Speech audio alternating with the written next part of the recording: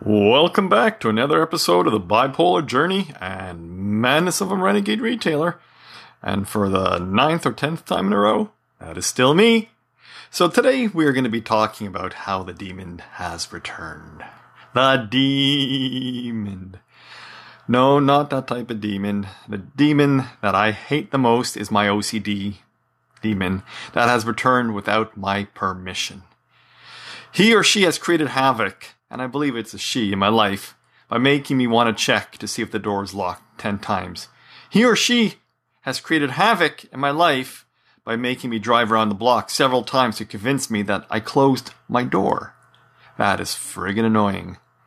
He or she has created havoc in my life by highlighting minor defects on electronic products and making them glare in my eyes like the brightest moments of the sun. Fire. Anything you can think of. A glare. Which destroys me as I fixate on them, unable to fix them. He or she has created havoc in my life by making me repeat several phrases over and over in my head. I'm not going to tell you which ones because it may or may not be appropriate for some.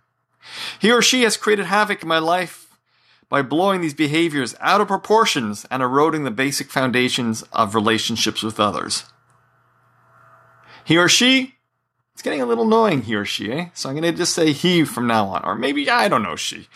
She has created havoc in my life by having others not understand what I'm going through, as I just want to scream out loud as I cannot control these thoughts.